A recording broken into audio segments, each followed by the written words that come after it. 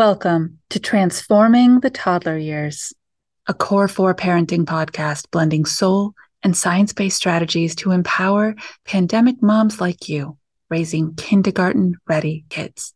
I'm Cara Terrell, your host, a lifetime lover of littles, girl mom, early childhood educator, and conscious parenting coach who truly believes that how we connect and collaborate with our kids in the first 5 years is how we raise world-ready kids who will change this world.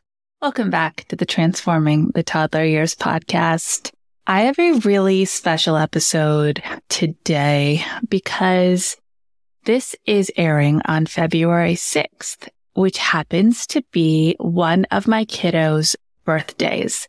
So I'm going to talk about birthdays and celebrating our children today. Through the years, from those early parties where we stay up until crack of dawn, we don't want to admit to get the decor just right, to when they're older and what the significance and value really means to celebrate whether you are together or apart. So I'm going to go all the way back to the beginning because, oh man, is this a good story. Our girls are 2 years apart, almost to the day. My Claire was born on February 6th, the date of this episode airing. Happy 21st, girl. I love you. And Caroline was due 2 years later on February 7th. Honestly, I was not thrilled. When they told me that due date, aside from the fact that I thought, well, I am consistent if nothing else, I did not want my kids to potentially share the same birthday. I was kind of obsessed with it for a while, actually. And in the end, long story short, Caroline came a bit early and got her own month. So her birthday is in late January. They're 10 days apart, 2 years apart. And so right out the gate, I said, we're doing sharing birthdays, combined birthday parties. This is just how it's going to be until they can come to me and explain why they feel like they should have individualized birthday parties with their own separate group of friends. So that bought me a good 8 or 9 years. So I'm going to go back to the birthday party that Claire turned 3 and Caroline turned 1. It was when Dora the Explorer was all the rage. And you've heard me mention Dora in reference before in relationship to how they structure the pre-math and the pre-reading skill, like those early learning skills inside. But honestly, living an episode of Dora, not something I would ever do. Let me rephrase. Not something I ever thought I would do. But that year, we were Dora crazy. And so my husband and I went crazy. We live in southern Vermont, and the girls' birthdays are both winter, and so there was snow outside. Lots of good snow. And we have this huge field right outside of our bay window of our home. And so my husband literally created a Dora the Explorer episode in our yard. He went out and he shoveled paths, and some were dead ends and some continued on. And then we got everybody else in on it too. The girl's godmother, shout out to Auntie Erica, dressed up as Swiper, right? That was his name. Dressed up as Swiper and hid behind the huge snow pile that my husband had plowed and would pop up. The kids would go, Swiper, no swiping. It was a massive party. Because it was a combined party, there were 18 toddlers in my space. And we couldn't be outside the whole time. So eventually they came in and we sang and danced to the Dora music that I had bought. The whole thing. In those early days, celebrating our children meant celebrating the things that they loved to do. In this case, it was a very character-driven party. But as time went on, it became more about celebrating who they are and sharing time together and space together. And later on, maybe right about the time when we started separating parties, so 8 or 9 years old, for my older, they started saying, I want to have a kids party, but I really want to have a family party too. And that made sense. So we would do a more intimate, on their actual birthday, family event where grandmas and grandpas would come over, aunts and uncles and cousins, but then also the bigger, more grandeur, if you will, celebration with their friends. Well, I have to tell you that over the years, things have changed a lot. And the idea of celebrating my kids' birthdays now that they're not at home is something I'm truly grappling with. Caroline just turned 19. Today is Claire's 21st. Not being with them on their special day is new. And it brings a whole new sense of who do I need to be in this moment so that I can celebrate who they are in their current moment. And quite honestly, I wish I had stopped and come through this lens when they were much younger.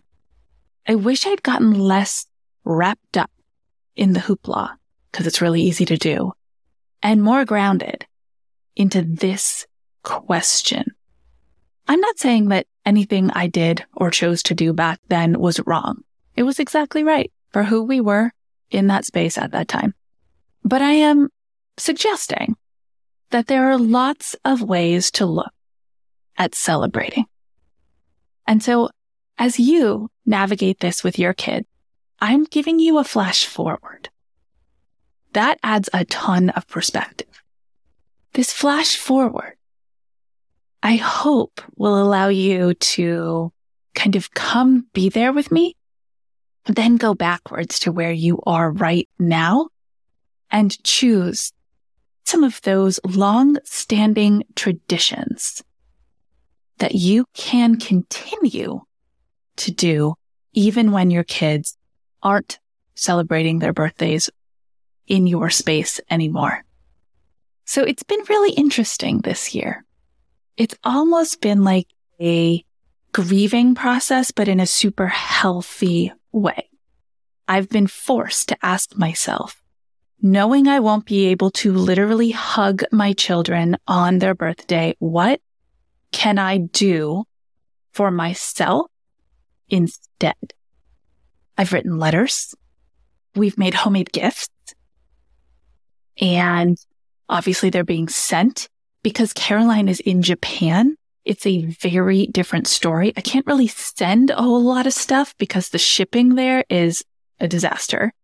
And so the last time I talked to her, I said, what are you doing for your birthday?